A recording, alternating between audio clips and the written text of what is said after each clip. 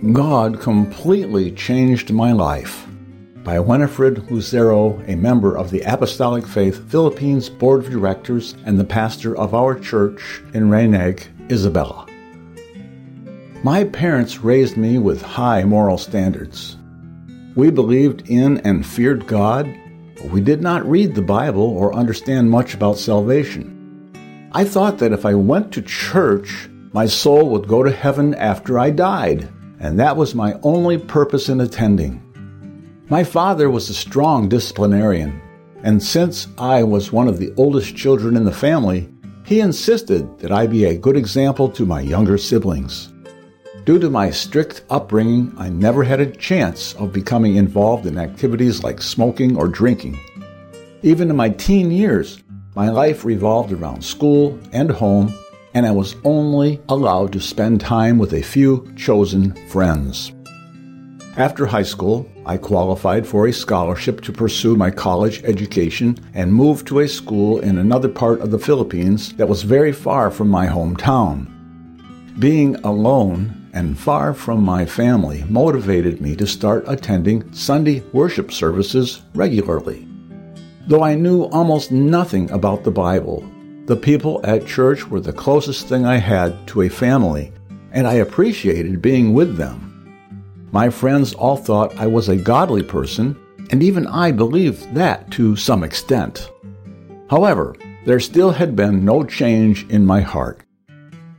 In December of 1980, during my last year of college, a friend invited me to the Apostolic Faith Church in Bagong, Sikat, Munoz, Nueva Ecija, Philippines. When I went for the first time, I felt a warm welcome from the people. As the congregation started singing, God spoke to me through the messages of the songs. Tears began flowing, and I heartily joined in the singing.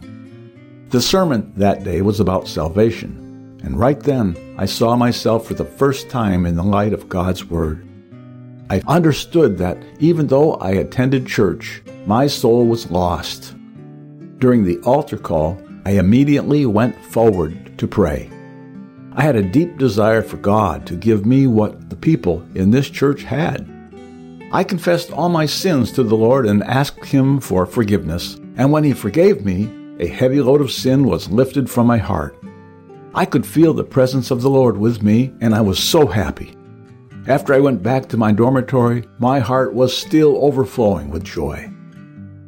Soon, I started reading the Bible seriously for the first time in my life. The church I had grown up in had given us written text to encourage us, and I discovered that my favorite messages were actually from Scripture. This was the beginning of my journey with God, to really know Him and walk in His ways.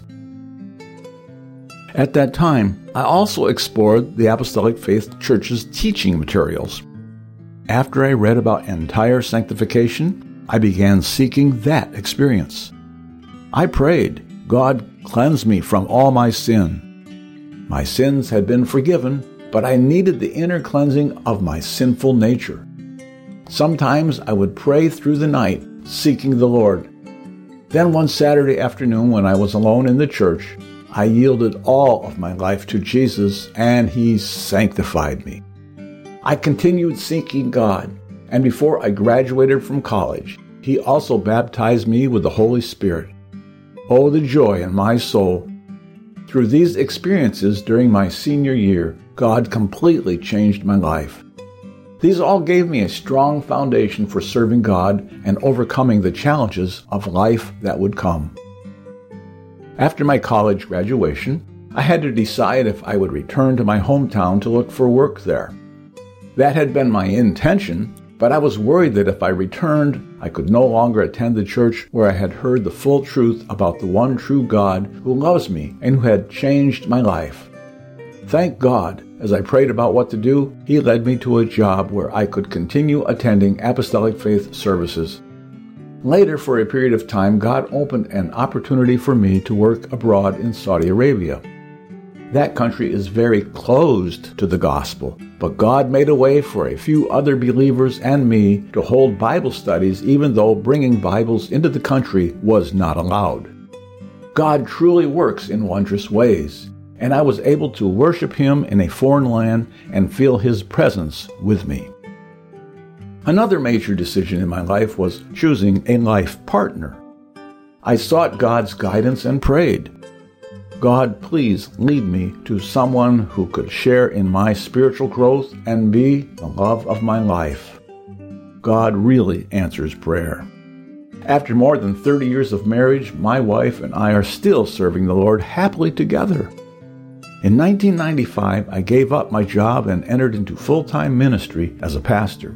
And since then, our family has continued to prove the promise in Matthew 6:33. But seek ye first the kingdom of God and His righteousness, and all these things shall be added unto you.